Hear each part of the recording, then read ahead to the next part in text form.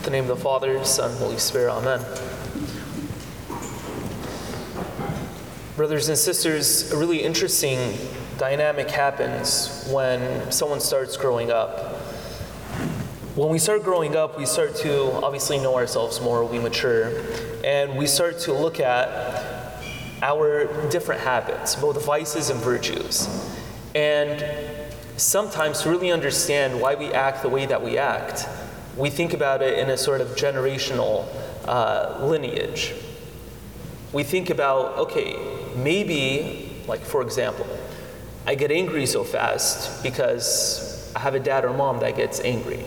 Or maybe I have this sort of bad habit because it's generational. There was something I was surrounded by when I was growing up, maybe an uncle, maybe a grandparent, whatever, or maybe even on the virtue side, right, the positive end, where, we have this good habit of, let's say, praying a daily rosary because so-and-so used to do it when I was growing up. So when we grow up, it's almost as if we start to know more about our parents. We start to know more about our generation from outwardly seeing ourselves in the way that we act. And psychologically, this plays a toll too. Because psychologically, sometimes we, act the way we do because, we went through something when we were growing up. And then things start to make sense. Things start to make more sense now, in retrospect, than they probably did when we were there. And the reason why I mention that is, okay, that's a sort of human condition. It's a normal thing to understand that, maybe I'm dealing with a certain thing because so-and-so family member sort of influenced me or guided me to become this person that I am. But when it comes to our faith, when it comes to religion, it doesn't necessarily work that way. We don't look at ourselves and then know Jesus even more. In a human perspective, sure, that could happen. We have more knowledge of our parents and, relatives when we look at ourselves. But it's not the same when it comes to religion. It's not, as if the more I grow up, the more I look at myself and the way I deal with things, the more I know Christ. With our faith, it's the opposite. The more we know Christ, the more we know ourselves.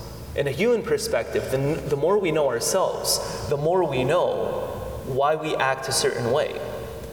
But when it comes to our faith, there's more that is at risk than anything else, which is our souls.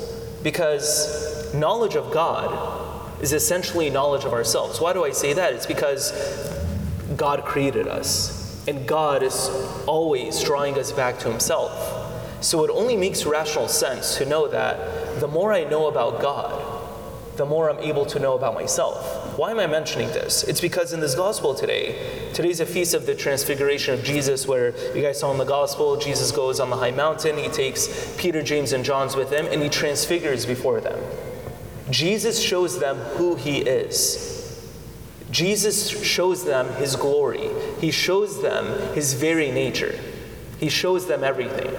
And this sort of transfiguration that Peter, James, and John witness in front of themselves, their response to that is something I think we could really learn from. Because when it comes to human interaction, it's sort of petty nowadays, because when we meet people, when we talk to people, we always have this sort of thing in the back of our minds of, okay, is this person being, genuine with me? Is this person lying? Is this person hiding something? Why is this person asking me this? Because last week they asked me a different question. I don't know. When it comes to human interaction, it gets complicated because we don't trust each other. That's a fact. We don't trust each other. We barely trust ourselves. And, we end up at a sort of dead end. How can you live a life where, you're always on your toes walking on eggshells because you can't really understand the person that's right in front of you? Because we're so used to that, something interesting happens with their reaction. Because with Jesus, what you see is what you get. What he says he's going to do, he does. The person that he says he is, period. Jesus transfigures, there's this, bright light, his clothes are shining. St. Matthew is giving us this very detailed description as to what's happening.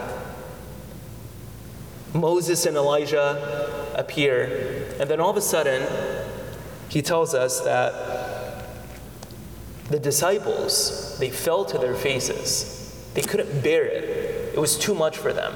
It was overwhelming. So St. Matthew tells us they fell to their faces. And that's when Jesus responded to them and said, "Rise and have no fear." Sometimes knowing more about Christ is that bright light that hurts sometimes because we start to know about ourselves. It's uncomfortable.